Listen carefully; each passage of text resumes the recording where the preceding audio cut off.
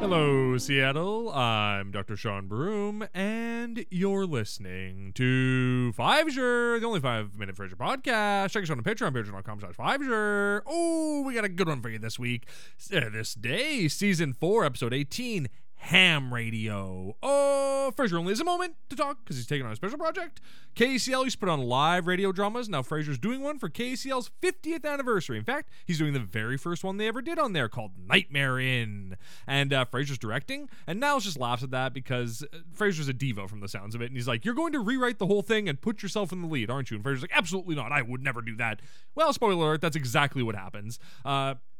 Frasier's like in preparation for this live show, this anniversary thing. He's like talking about it on his show, on the Dr. Frasier Crane show. And he's hamming it up, doing like a silly voice, and he's loving it. And I'm loving it too. After the show, Gil Chesterton comes in. He wants to play the gameskeeper, and Frasier's like, no, you're gonna play Nigel, the like whatever, the whatever. You're gonna play this other guy. And he's like, oh well, he's got a delightful monologue that I can't wait to read, and blah blah blah. And it's like, okay, great, he loves the monologue.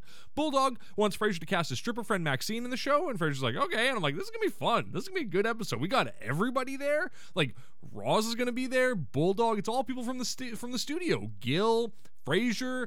It's just it's gonna be magic. So Bulldog is playing a sinister silk merchant, and of course Frasier casts himself in the lead because he's like, I don't know who's gonna play this Scotland Yard inspector. And then him and Roz are leaving, this like perfect man, this British or like Scotland Yard inspector shows up and he's like, is there still room in the play? And Frasier's like, no, I'm sorry, the lead's been cast. We're out of here.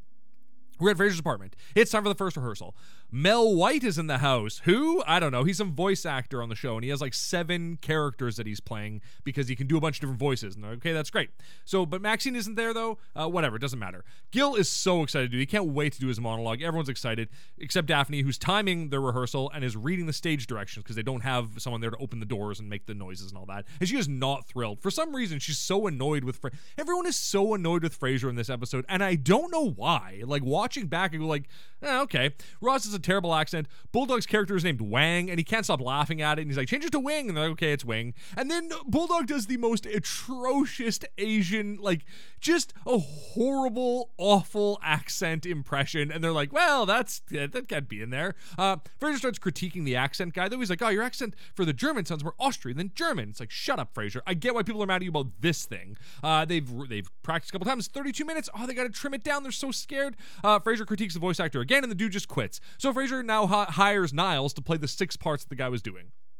It's the day of the performance. Noel is doing the sound effects, and he's crushing it. I'm so excited. They got balloons to pop for gunshots. He's got a door. He's got a gravel path. He's got a piece of metal that he uses as thunder. It's awesome. I actually kind of like love this kind of stuff. I know it's hokey and cheesy, but like I have this like secret dream of like doing one of these. I kind of love them. So whatever. So Niall shows up, and he doesn't know who he's playing because Bulldog didn't, or that Frasier didn't tell him.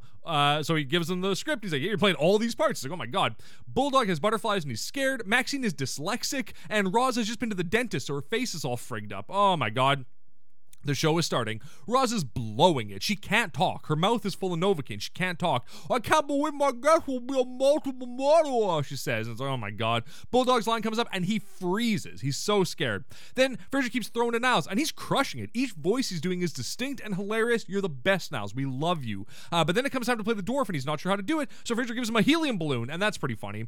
And then Frasier's taking over the sound effects too. He's starting to like kind of meddle in things. And Martin and Daphne are listening at home, and Martin's like, I don't remember the plots of these being so goofy, and everything's falling apart. Frasier's directing Niles. Niles is not having it. So then Niles finally, Maxine's big line comes up, and she blows it because she's dyslexic. And then Nigel is doing his monologue, or Gil is doing his monologue, and Frasier's like, no, we don't have time for it. And so Frasier starts popping balloons and pretending to kill Nigel, and so Nigel dies. But then Gil keeps coming back as another character, being like, and now I'd like to continue this monologue. So Frasier keeps killing him too. And finally he's just like, hey baby, I hear the blues are calling, tossed salads and scrambled eggs. Oh my, dead. And maybe I seem a bit confused. Yeah, maybe, but I got you pegged. This is becoming a bloodbath, says Daphne. But I don't know what to do with those tossed salads and scrambled eggs.